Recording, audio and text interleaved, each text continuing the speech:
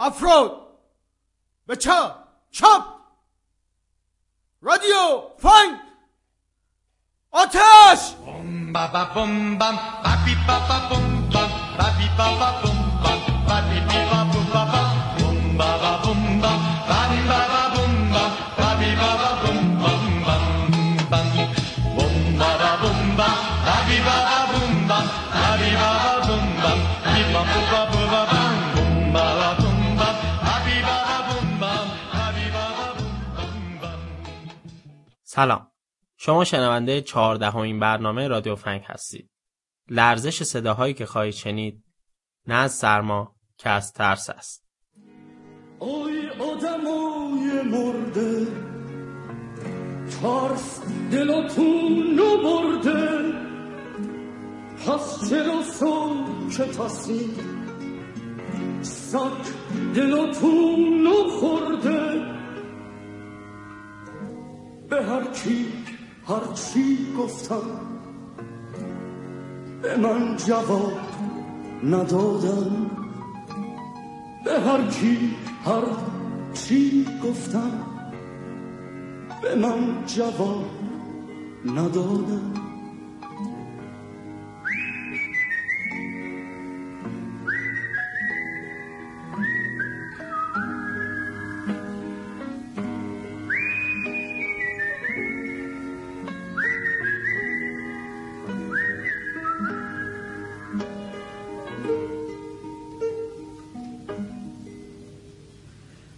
بس ساکت نشستم، در خونه ها رو بستم، از همه دل بریدم، دل به کسی نبستم. یالا پاشیم به جنگی با این روزای ننگی، چه فایده داره اینجا حتی نشه بخندی.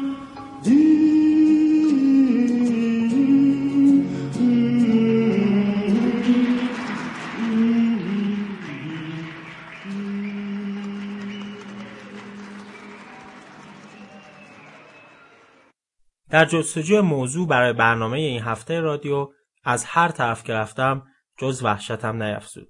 اول تلاش کردیم شجاع باشیم. نطق‌های بسیاری در متن شجاعت ادا شد، اما سنگینی واقعیت بر سبکی خیال ما چیره شد. دست‌هامون می‌لرزید. یکی از ما که اهل اردو رفتن بود زده بود به خاطر تعریف کردن. بخش اول خاطراتش پر بود از تنهایی و سکوت و خواب و رخوت. هم فکر می‌کردن میریم اردو، مدتی استراحت می‌کنیم، کمی بیشتر می‌خوابیم، هواخوری هم هست و زحمت خاصی هم که نیست. لبخندهای رضایت رو میشد روی صورت بچه‌ها دید. اون دوستمون که احساس کرد علاقه عجیب اما مخفی نسبت به اردو رفتن توی جمع قوت گرفته، از بخش دوم خاطرات اردو گفت. گردش‌های تجسسی با افکت فلشبک همراه با صدای برخورد جسم سخت. یادآوری گردش‌های تجسسی در اردو و این موضوع که بسیاری برای 1 ماه رفتند و اردو ماندگار شدند، باعث شد میل به اردو رفتن توی جمع کاهش پیدا کنه. البته که برف شبانه و اینکه کمپ اردو در ارتفاعات ساخته شده هم بی تاثیر نبود. با دست‌ها و صداهای لرزان به پشت میکروفون‌ها برگشتیم و حالا که به پوچی خیال‌ها پی برده بودیم، از همه ترس‌هایمان گفتیم. البته به جز ترس از اردو رفتن. بنابراین در اولین روز بهمن ماه لرزان‌ترین برنامه رادیوفنگ را خواهید شنید. کماکان از تهران و در حالی که این هفته با استودیو بهار شیراز خداحافظی خواهیم کرد و هفته بعد با استودیوی جدید با شما خواهیم بود. با محوریت موضوع ترس دیگه غیبت چندین شماره پینک فلوید هم به پایان رسید. خب آخه نمیشه از ترس حرف زد ولی از دیواری که تک تک آجراش از واهمه‌های نه فقط یک نفره حرف نزد.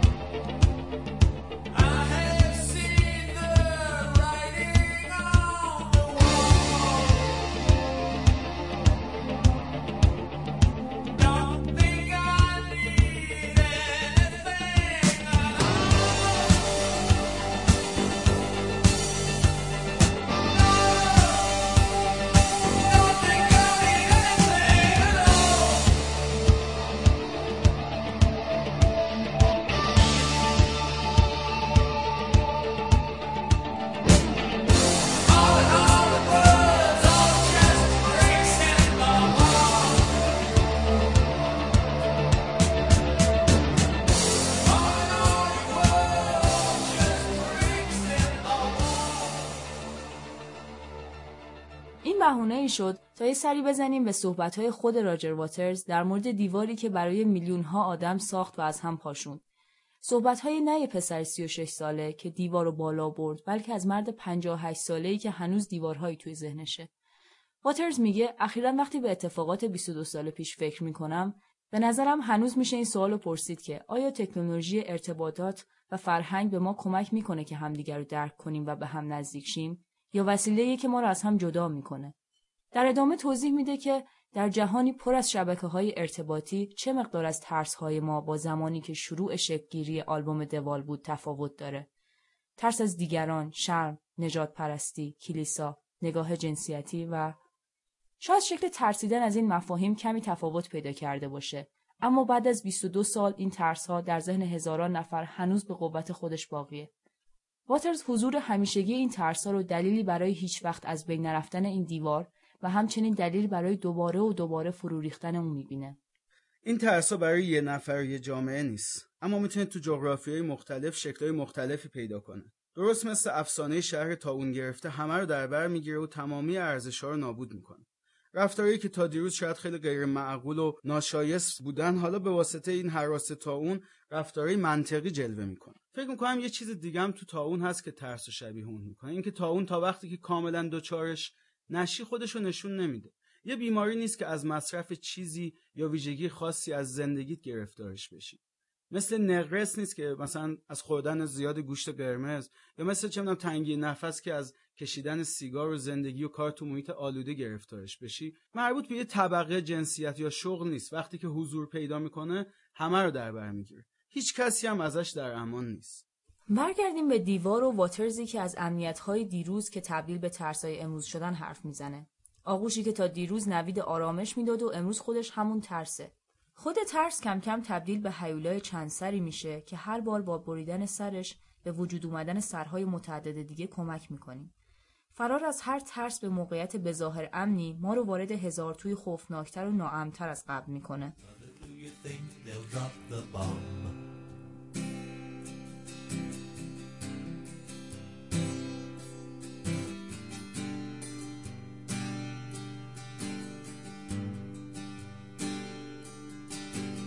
Mother, do you think they'll like this song?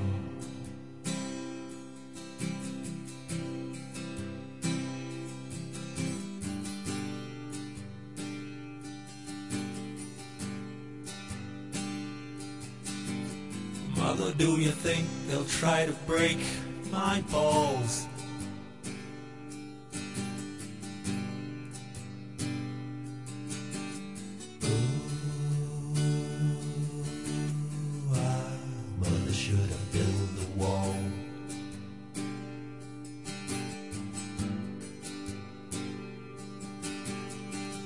Should I run for president?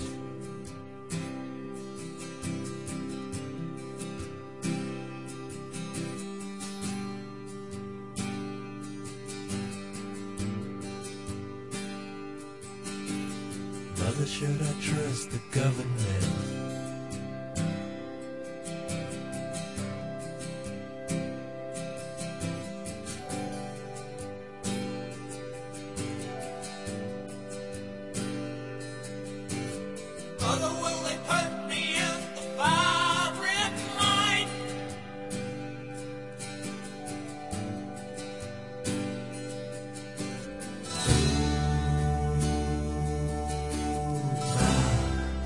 Just a waste of time.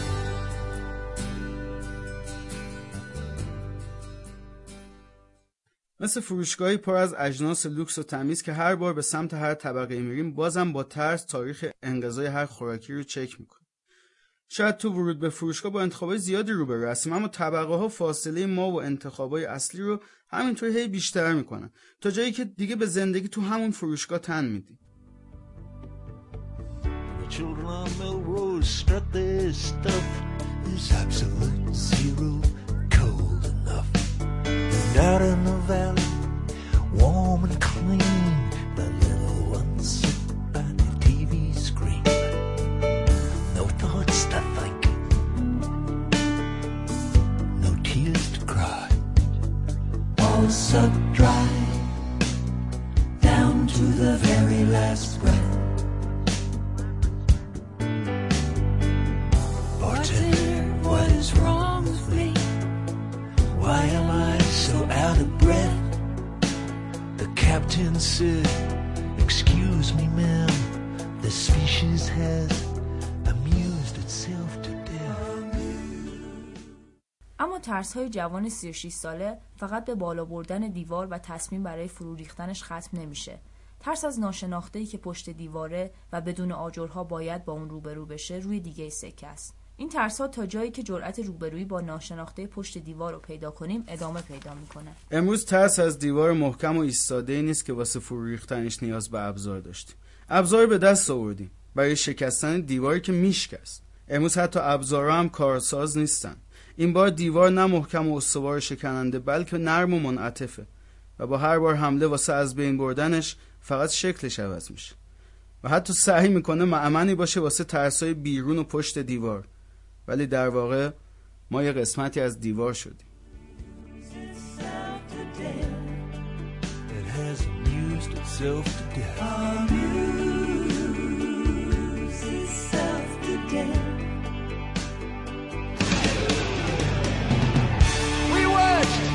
Tragedy unfold. We did as we were told, we weren't sold. It was the greatest show on earth, but then it was over. We owed on, we drove our racing cars. We ate our last few jars of caviar. And somewhere out there in the stars, a keen-eyed lookout spied a flickering light. Our last run. And when they found our shadows go round the TV set, they ran down every lead, they repeated every test, they checked out all the data on the list, but then the alien anthropologists admitted they were still great, but eliminated every other reason for their sad demise. They loved the only explanation that this species has amused itself to death.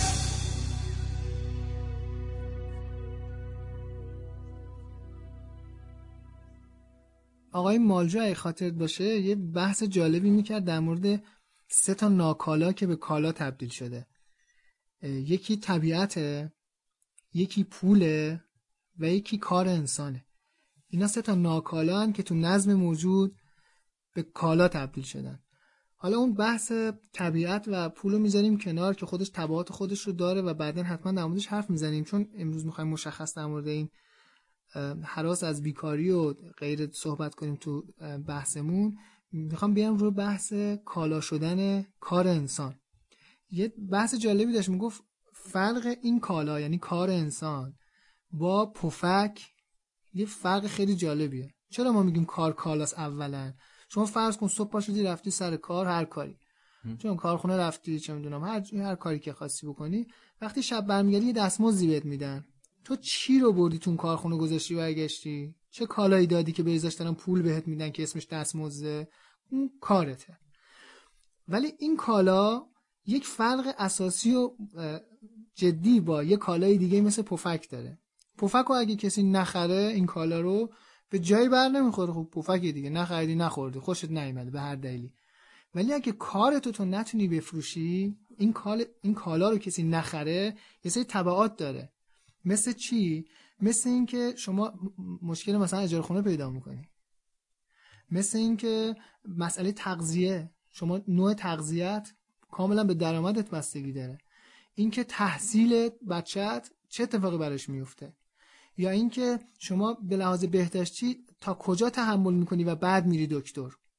این کاملا نشان از جایگاه دستمزد و درآمد تو داره دیگه. آقا چه میدونم سرما خوردی میگه خودش خوب میشه، یا همون اولش سر میپری میری دکتر. این اون اتفاقایی که داره میفته. حالا تازه قضاوت‌های خانوادگی و اجتماعی رو هم بهش اضافه کن. یعنی وقتی بیکاری، خانواده میاد میگه بابا طرف عرضه کار نداره. این که نمیاد تحلیل اقتصادی بکنه که آقا مثلا الان بیکاری به شدت وجود داره تو سیاست تعدیل ساختاری، مثلا تو شیلی هم همین اتفاق افتاد، اینجا هم اینجوری، میگه تو نمیتونی بری سر کار بی عرضه‌ای. این تحلیل رو نداره. یعنی مسئله بیکاری یه قسمت داستانه. حالا بعد اینکه تو شغلم پیدا می‌کنی، ترس از دست دادن کارت، یعنی هراس از بیکاری، حالا برای تو یه سری ویژگی‌ها به وجود میاره. موافقی؟ ببین یه نکته رو مارکس میگه که در مورد ارتش بیکاران صحبت میکنه. خیلی بازم در واقع کارکرد اصلی اون ارتشه این هراس از بیکاری رو برای تو ایجاد میکنه دیگه. چه زمانی که سرمایه‌داری بر اساس معیارهای خودش توی اوج دوران رونقشه یا تو دوران رکود، همیشه باز یه درصدی از بیکاران بالا و پایین وجود داره. یعنی حالا ممکنه یه روزی خیلی بیاد پایین، یه روزی بره بالا، ولی همیشه یه درصدی وجود داره. اما وجود این درصد بیکاره یه کارکردی داره دیگه. دقیقاً کارکردش همین هراس از بیکاری. یعنی منی که کار دارم دائما 1% فرض میکنم که من ممکنه که توی اون درصد بیکارا قرار بگیرم با وجود همه شرایطی که ممکنه باشه. و این هراسه کلی چیز ایجاد میکنه دیگه. یکی این که سرمایه‌داری میتونه از طریق این هراس من از بیکاری دستمزدها رو کنترل کنه. یعنی من دستمزد من پایین نگه داشته میشه به خاطر اینکه من همش هراس اینو دارم که کارمو از دست بدم. یا مثلا بحثی که تو تشکل یابی هست که مثلا افراد ماهاست، مثلا تو ایران اینو زیاد میبینیم که حقوق نگرفتن اما یه تشکلی ندارن که به این موضوع اعتراض بکنن. هراس از بیکاری که میگه آقا به قول معروف این آبباری که هرم از دست ندیمش. یا مثلا تو قراردادهای کار که خیلی موضوع الان خیلی شدیده، این که شما در واقع قراردادها رو سفید امضا میکنن و این یه بخش مهمیش به هراس از این که شما بیکار بشی و اون تبعاتی که گفتی رو داشته که یه سری تبعاتش در واقع تبعات اقتصادی صرفه، دقیقا همون بحثایی که در مورد در واقع مسکن و نمیدونم پوشاک و خوراک و نیازهای اولیه زندگی میکنی. یه بخشش هم در واقع هم بحثای فرهنگیشه دیگه، همون تحقیری که جامعه تو رو میکنه به عنوان یه آدم بیکار، خانواده میکنه، اطرافیانت میکنن و اون لیبل آدم بیکار که لیبل مذمومی هم هست، این لیبل هم داری. یعنی هراس از جفت اینا وجود داره که میتونه کنترل کنه این وضعیت.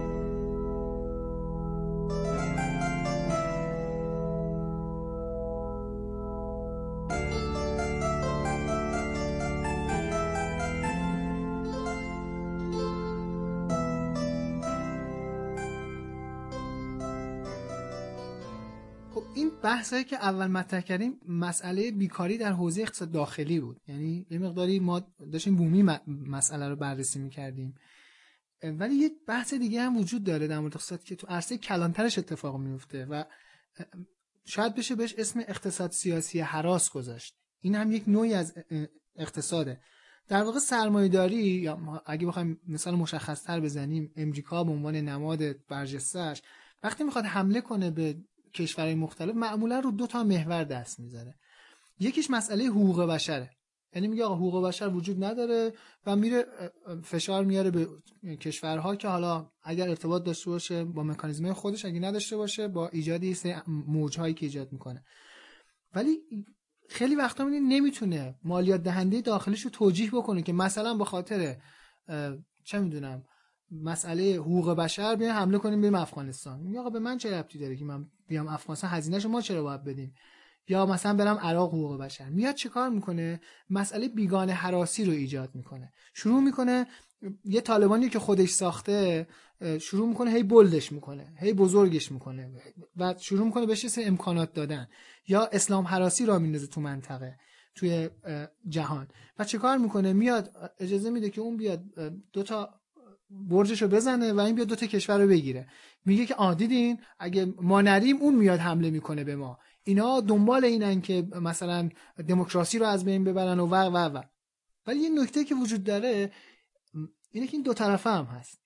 یعنی همونقدر که از اون ور اسلام هراسی و غرب طالبان هراسی وجود داره، از این ورم غرب هراسی و دموکراسی از نوع غربی و که میخوان بترسوننش. در واقع راست به راست وام میده، راست به راست خدمت میکنه. این برای اون توجیه میسازه، اون برای این توجیه میسازه. اما اقسام شکلاش تو منطقه هست دیگه. حالا یه خورده فکر کنیم حتما متوجهش میشین.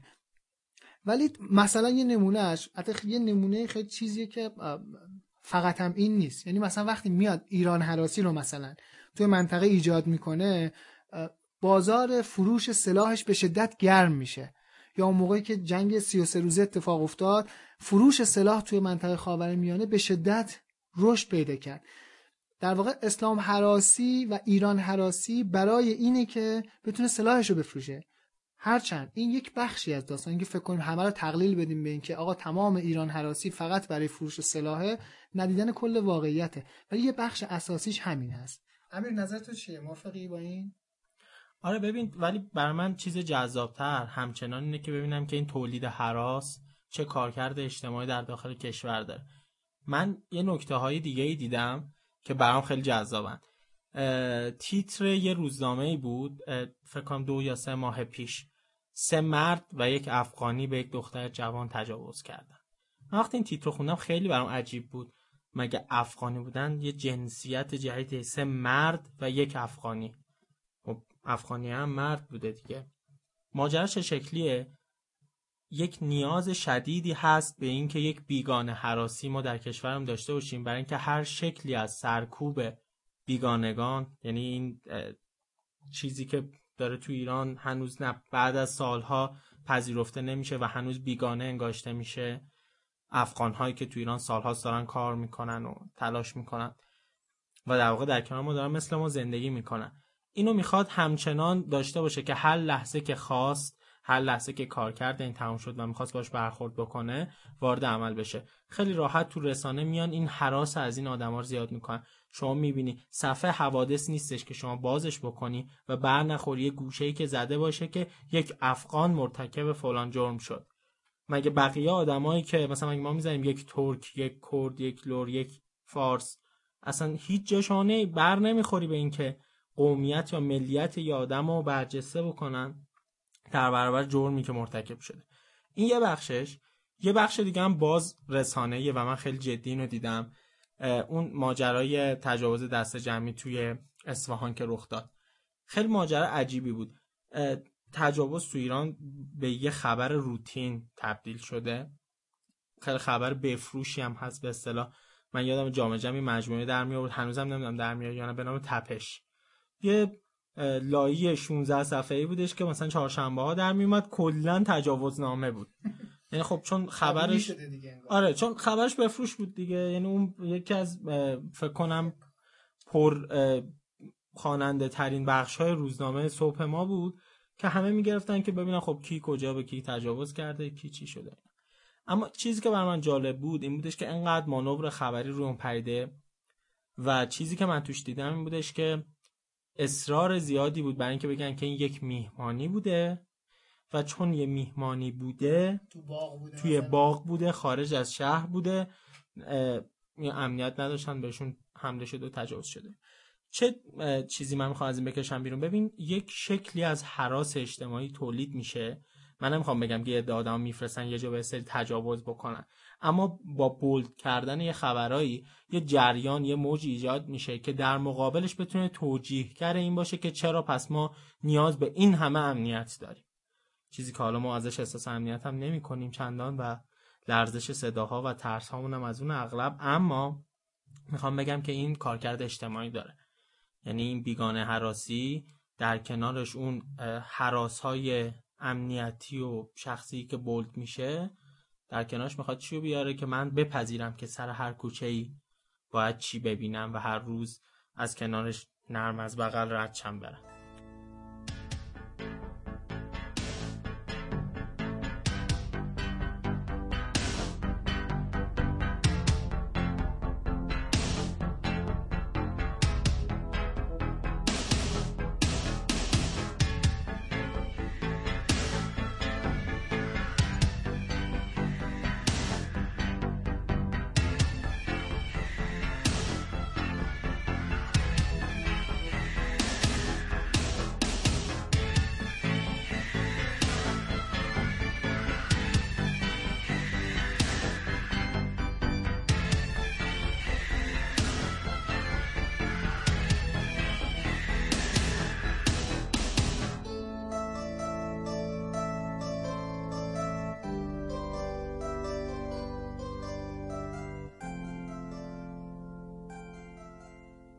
این یه وضعیت داخلی ما نیست چون اصلا یه تئوری ما داریم توی در واقع جامعه شناسی و مطالعات فرهنگی به اسم تئوری هراس اخلاقی که انگار یه پدیده جهانی که خیلی به خصوص توی کشورهای مختلف اروپایی آمریکایی تو دوره‌های مختلف اتفاق افتاده.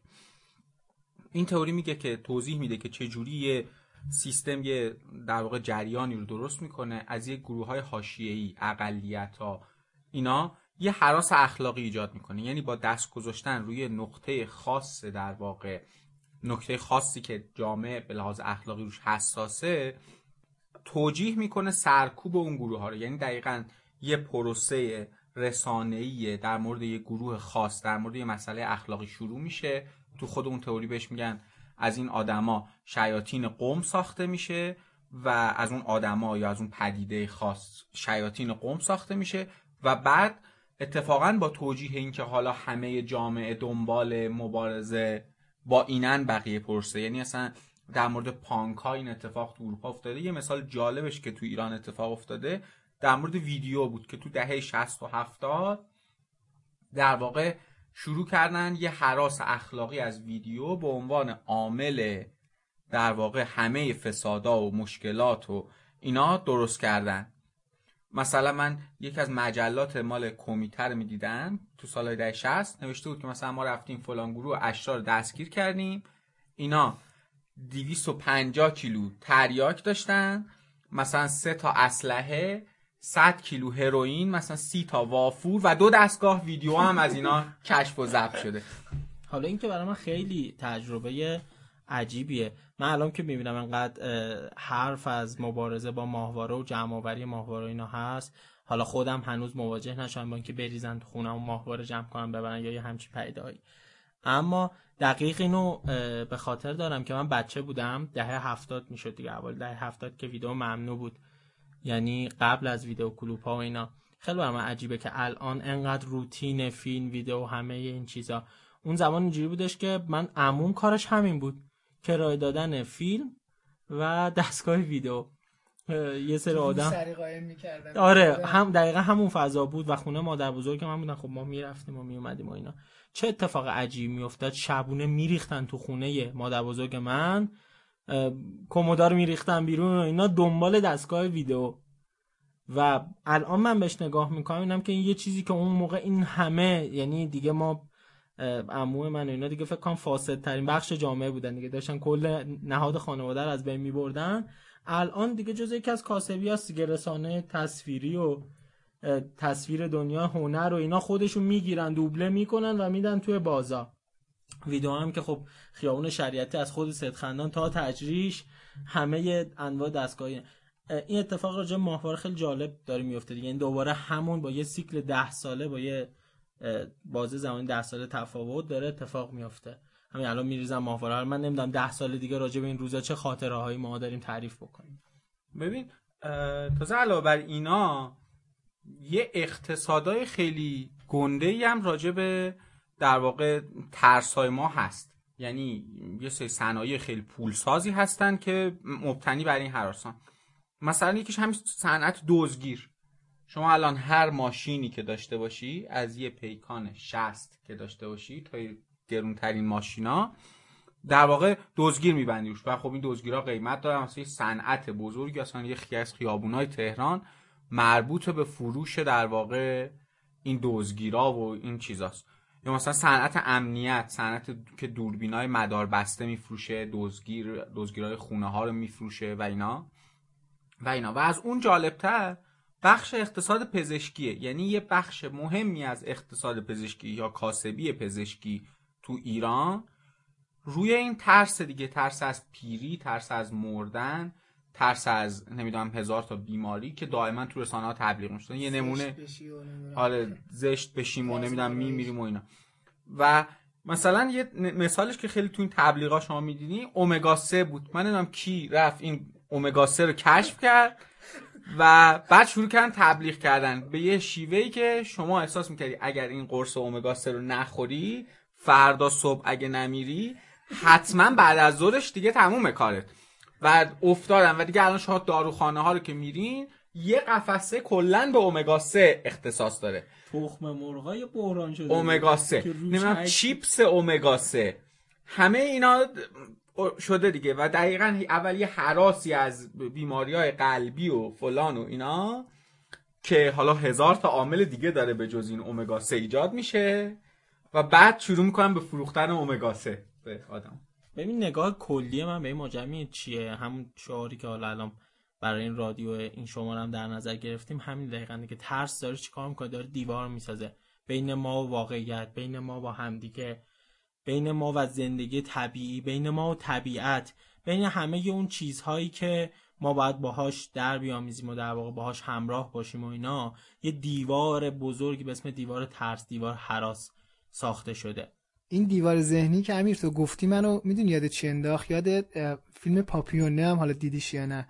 این آدم این پاپیون میخواد که چیزهایی داستانش این بود که میخواست فرار کنه و الی آخر دیگه. خب اینو میندازنش انفرادی به خاطر اینکه دوستش رو لو نده بود که چه میدونم بهش مثلا اینکه اونی که یه آدم نارگیل میرسوندینه انداختنش انفرادی به خاطر اینکه لو نمیداد مدت زیادی، حالا 6 ماه یا همچین چیزی تو انفرادی بود. این انفرادی 6 قدم جای راه رفتن داشت و این هر روز شروع میکرد به شمردن 1 2 3 4 5 6 و یه دیوار بود.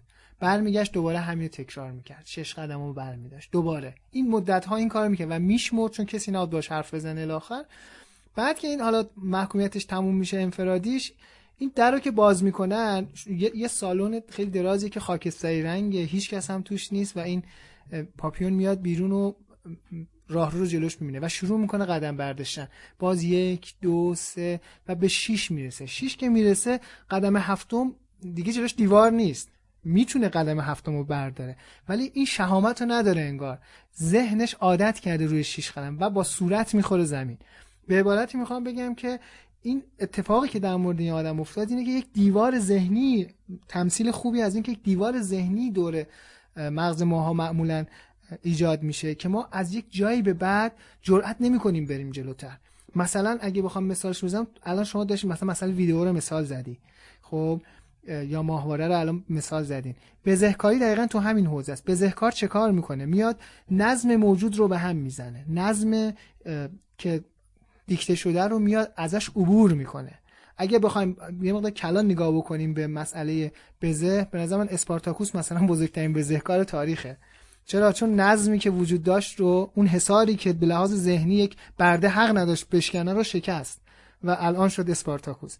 یا مثلا اگه بخوام یه مقدار جدی ترش بکنم، این بحث هراس و این دیوار برای جلوگیری از تغییره. یعنی اینکه انسان موجود رو تبدیل بکنه به کسی که تن میده به نظم موجود. در واقع از وقتی که هراس به کالا تبدیل شد، اومد شکل‌های مختلف پیدا کرد. یکیش ایجاد مهارهای ذهنی و دیوارهای ذهنی برای بشره. در واقع بزرگترین فتح نظم موجود هم همینه، اینکه انسان‌ها دیگه جرئت نمی‌کنن به تغییر فکر بکنن. براش انواع اقسام تئوری ها هم میپردازه دیگه، تئوری پردازا شروع میکنن پایان تاریخ و غیره و غیره. ولی آیا انسان خردمند عصر پسا مدرن جرأت این رو پیدا نخواهد کرد که این دیوار ذهنی رو بشکنه؟ همین بحث که آیا ما میتونیم اون قدم هفتم رو برداریم یا نه ما هم با صورت میخوریم زمین.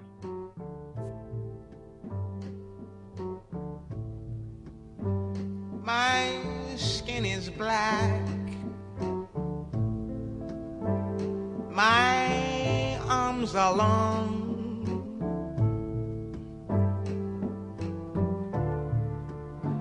My hair is woolly.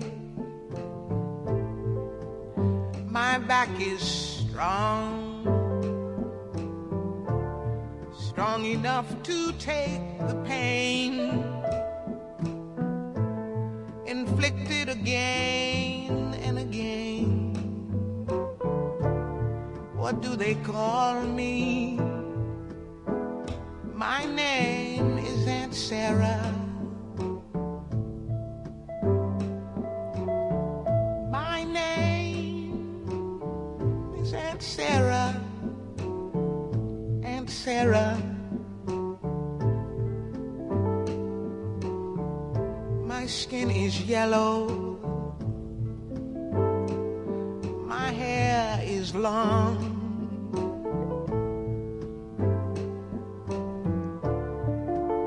Between two worlds I do belong. My father was rich and white. He forced my mother late one night. What do they call me? My name is Saffronia. My name is Saffronia.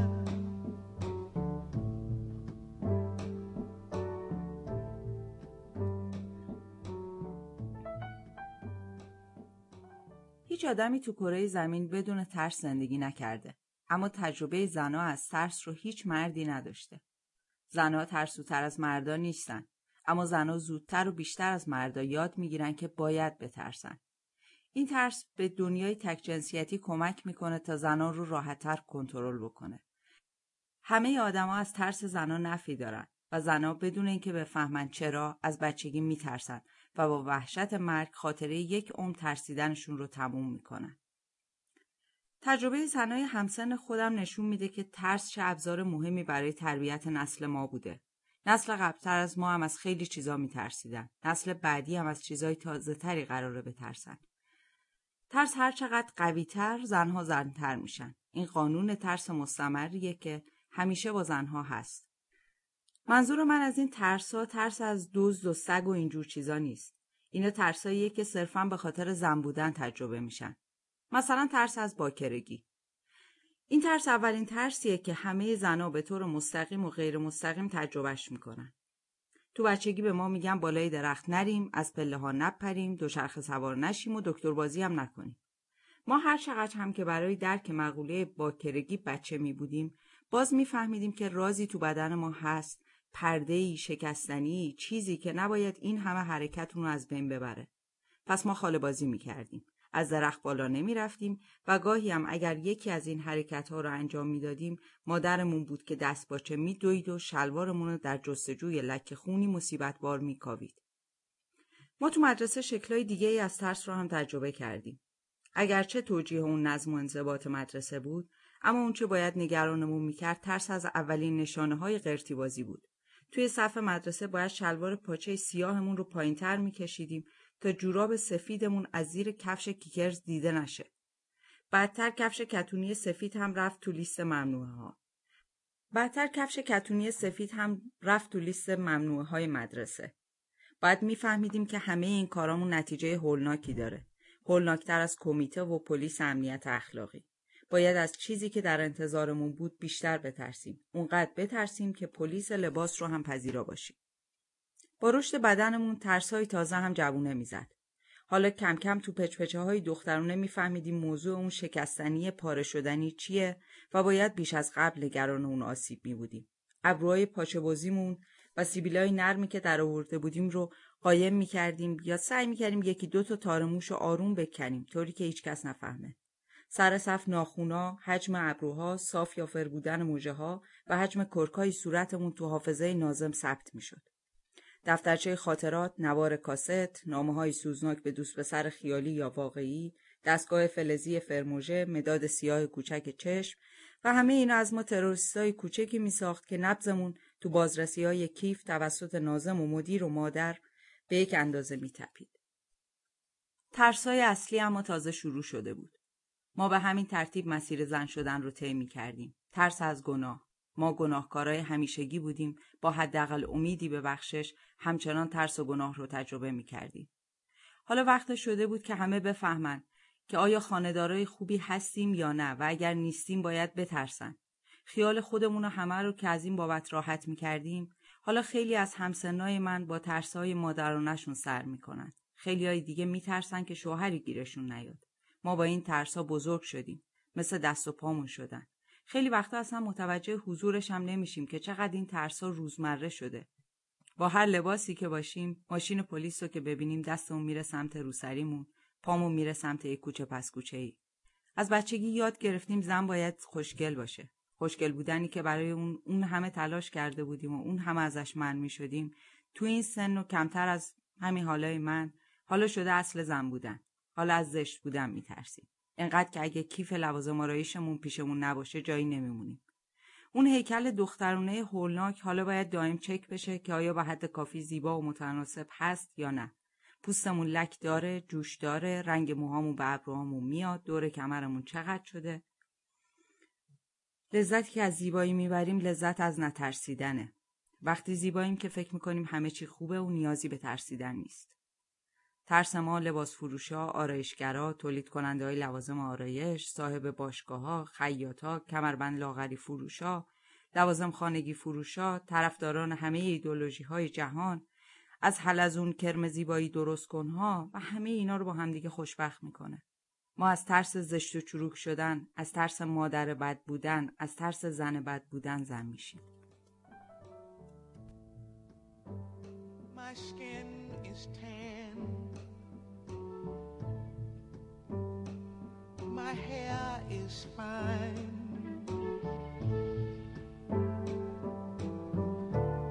My hips invite you. My mouth like wine. Whose little girl am I?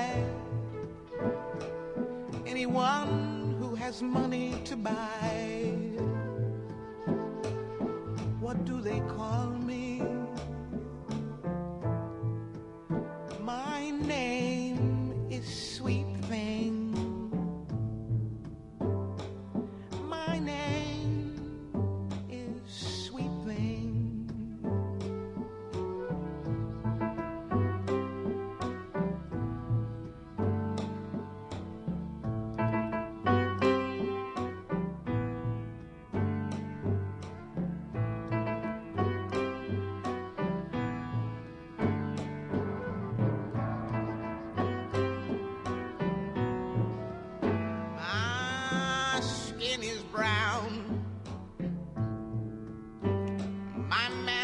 It's tough.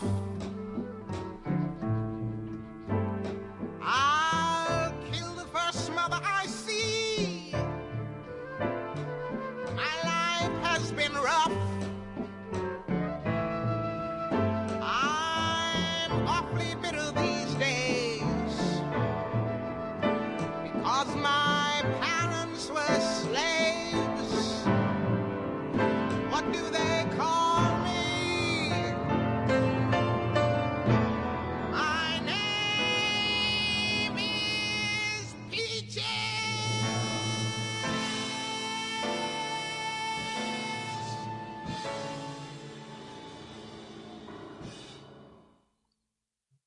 سراسربین بنتام تصویر معماری این ترکیب است.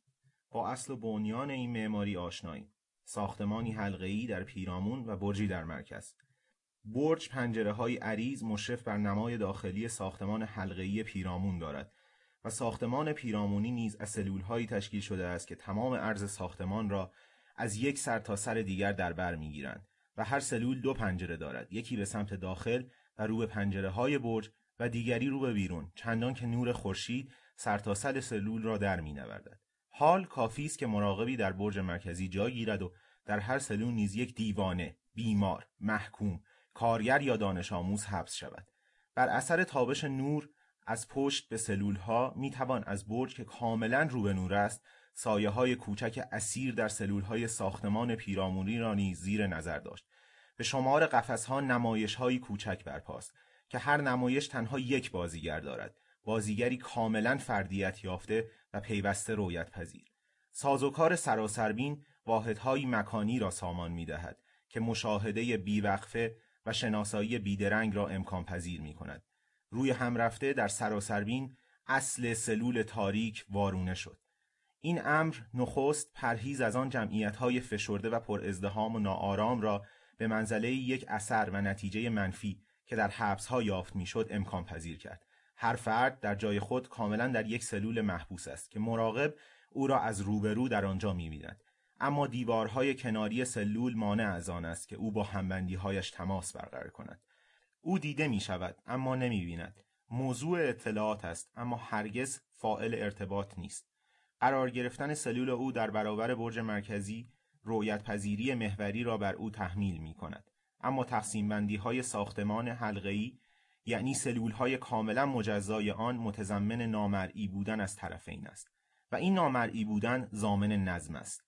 اگر محبوس شدگان از محکومان باشند دیگر از خطر این دسیسه‌ها و اقدام به فرار دست جمعی و طرح جرم‌های جدید برای آینده و تأثیرهای متقابل منفی خبری نیست.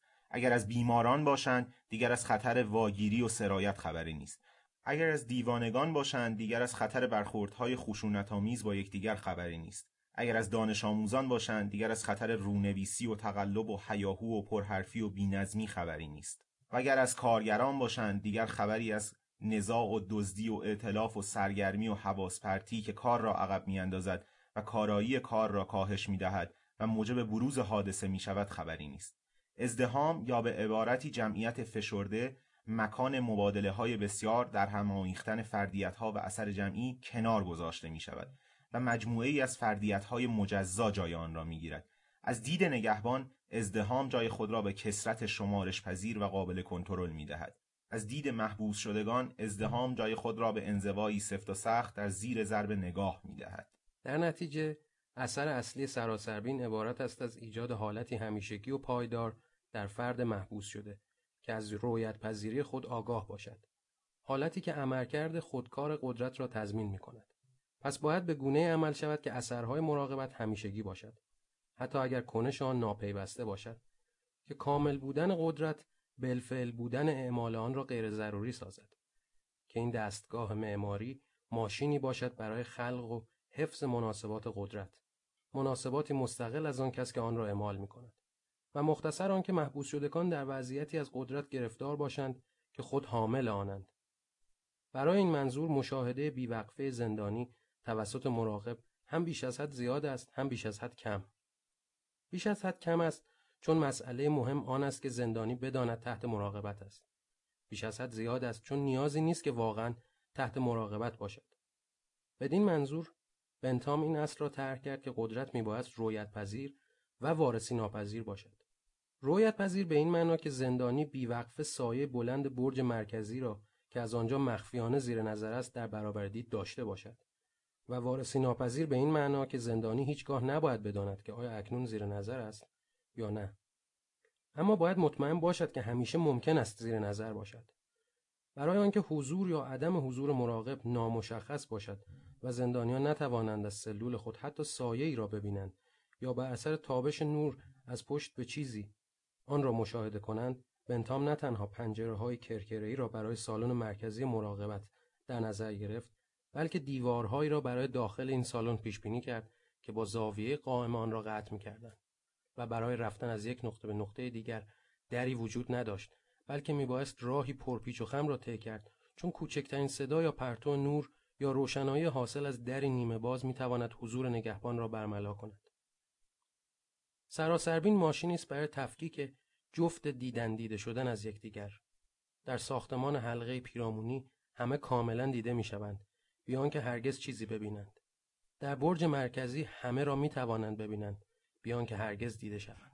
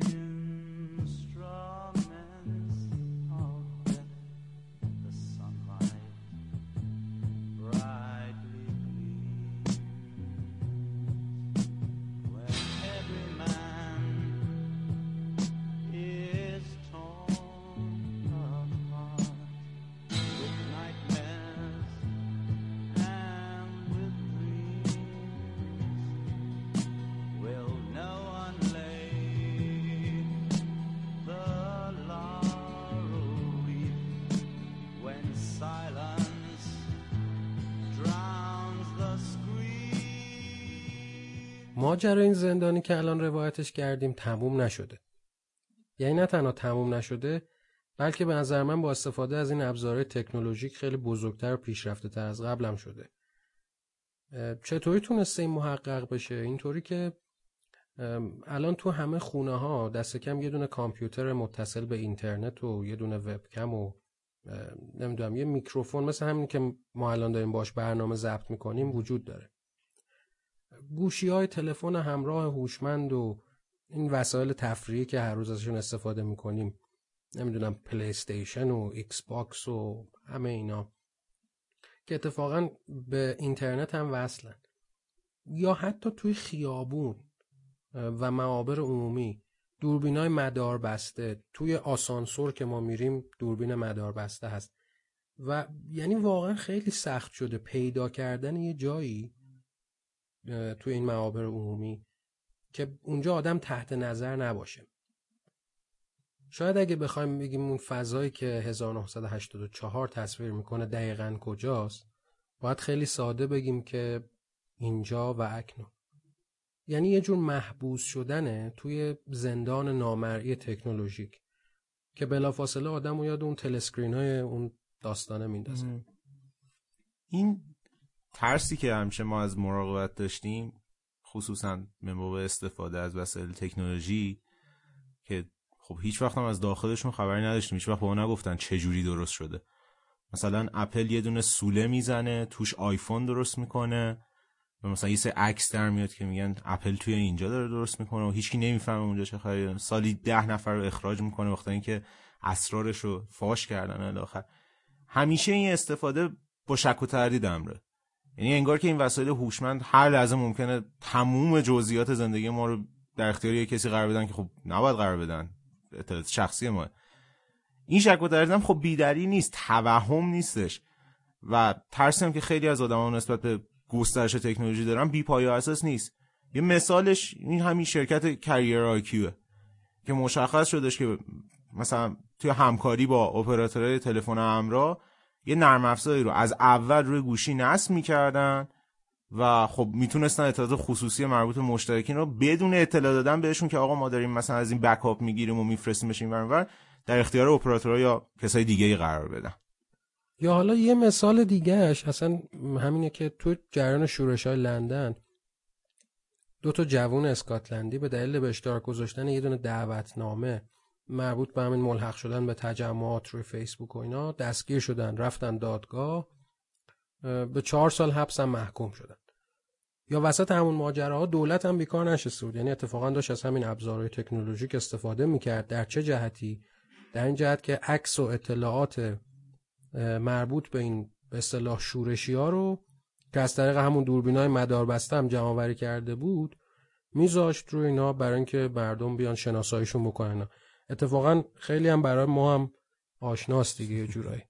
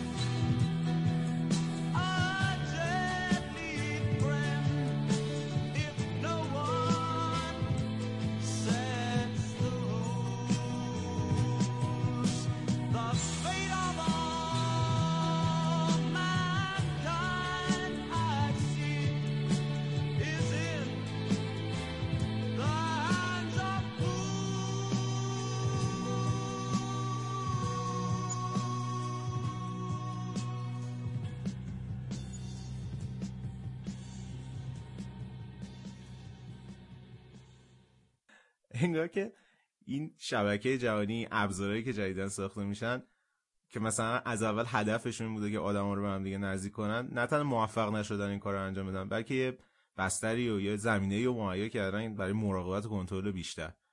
این سرنوشت این دوتا جوان ما رو به این وامی داره که به طور خود به خود به سمت یه جور انفعال و درموندگی خودآموخته بریم. یعنی واقعا هزینه تغییر دادن وضع موجود اونقدر بالاه که کلا آدم بیخیالش میشه.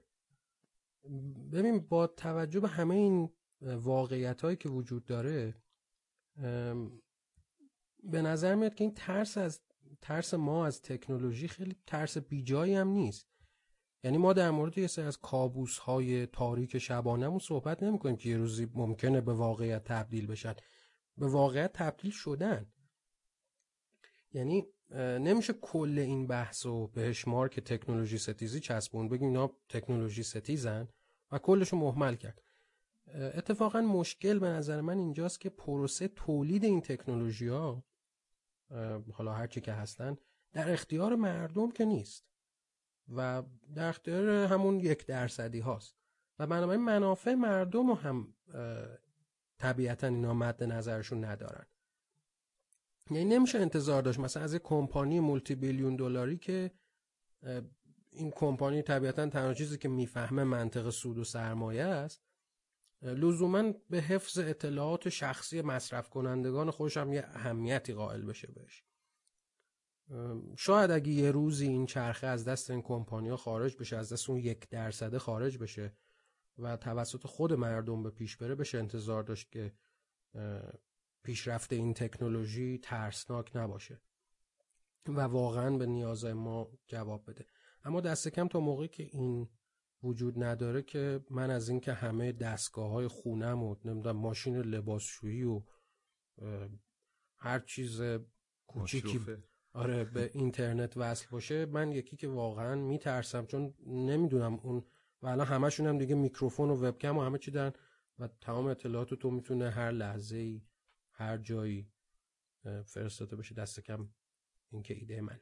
آدمو یاد گفته اون رفیق میندازه وقتی که میگه در زمانه کورپوراتوکراسی از هر پیشرفت تکنولوژیک لزوما در جهت محدود کردن آزادی انسان استفاده خواهد شد.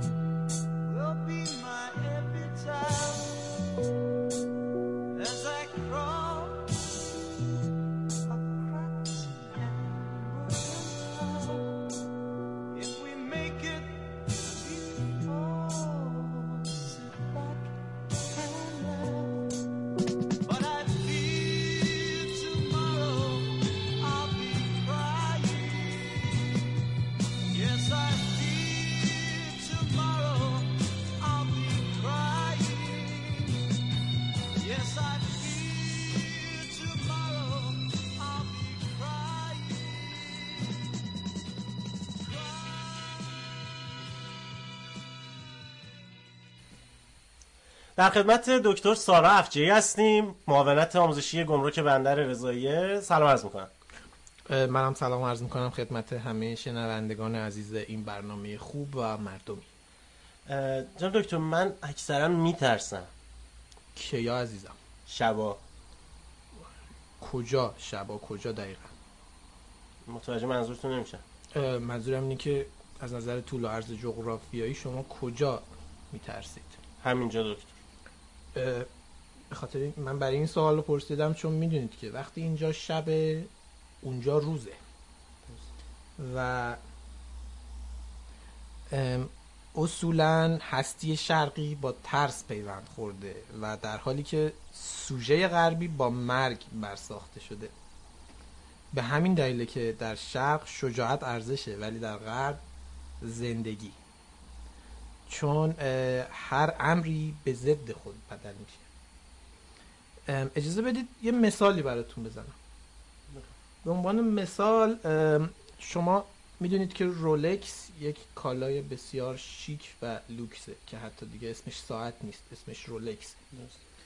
شما وقتی در شرق میخواید اجابت کنید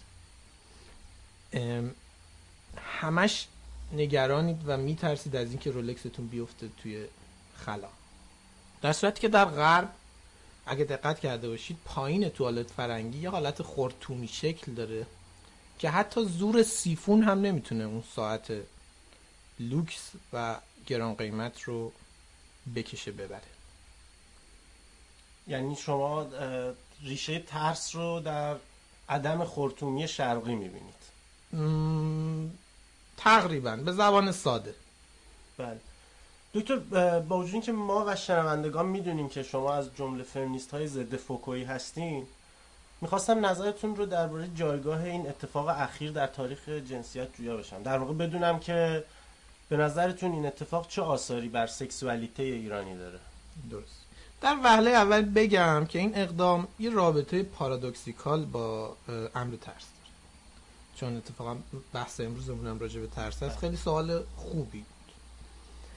اگر لولو رو ما دال ترس در نظر بگیریم، این اقدام هم در پی محافظت از لولوه و ضد ترسه، از سوی دیگه در لایه زیرین خودش ترس از لولو رو درونی کرده و در جهت ترسه. چرا که اگر ترس از لولو نبود این کار اصلا چه معنایی داشت؟ چه معنایی داشت؟ به شما خواهم گفت. معناش اینه که شما وقتی دستتو مشت میکنی عزیز من که توش خالیه، در واقع هدف چیزی نبود جز بزرگ نمایی. دکتر عذر میخوام، یعنی شما فکر میکنید که این نکته که من هیچ جای دیگه ای ندیدم از چشم دیگران مخفول مونده؟ همه این کسانی که دارن چند روز تحلیل‌های روانکاوانه و جامعه شناسه ارائه میکنن خیلی تحلیل‌های رادیکالی میدن، به این دلیل مخفول مونده که این افراد گاون؟ بله. اجازه بدید یک ضرب المثلی رو براتون بگم. یه ضرب المثل معروف ونزوئلایی هست که میگه ای متاخنن از سک، به این معنی که گاوترین ها محبوب ترین ها هستند. من یادآور بشم که اظهارات مهمانان رادیوفنگ نظر شخصی اونها نیست و توسط گردانندگان رادیو به اونها دیکته شده، ولی با این وجود هیچ مسئولیتی متوجه گردانندگان رادیو نمیشه و هر کس در این کشتی مسئول سوراخ کردن زیر پای خودشه تا هرچه سریعتر غرق بشیم. ساموئل میرامتین، خبرنگار واحد حاشیه‌ای خبر، کاراکاس. و در پایان 14مین شماره رادیوفنگ درود میفرستیم به همه کسانی که مثل ما میترسیدند اما ایستادند و جهان را تغییر دادند، به خصوص به قهرمانان همه میدان‌های التحریر.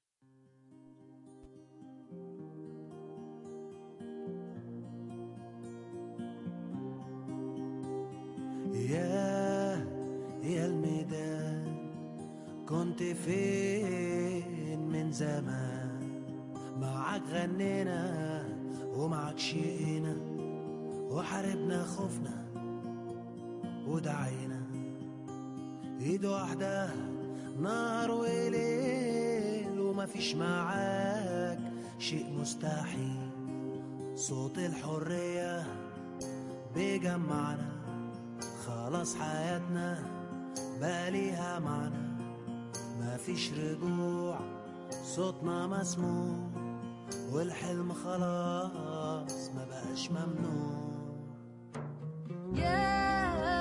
يا الميدان كنت فين من زمان هديت السور نورت النور لميت حواليك شعب مكسور اتولدنا من جديد واتولد الحلم العنيد بنختلف والنية صفرا أوقات الصورة ما كانتش واضحة حنصون بلدنا وولاد ولادنا حق اللي راحوا من شبابنا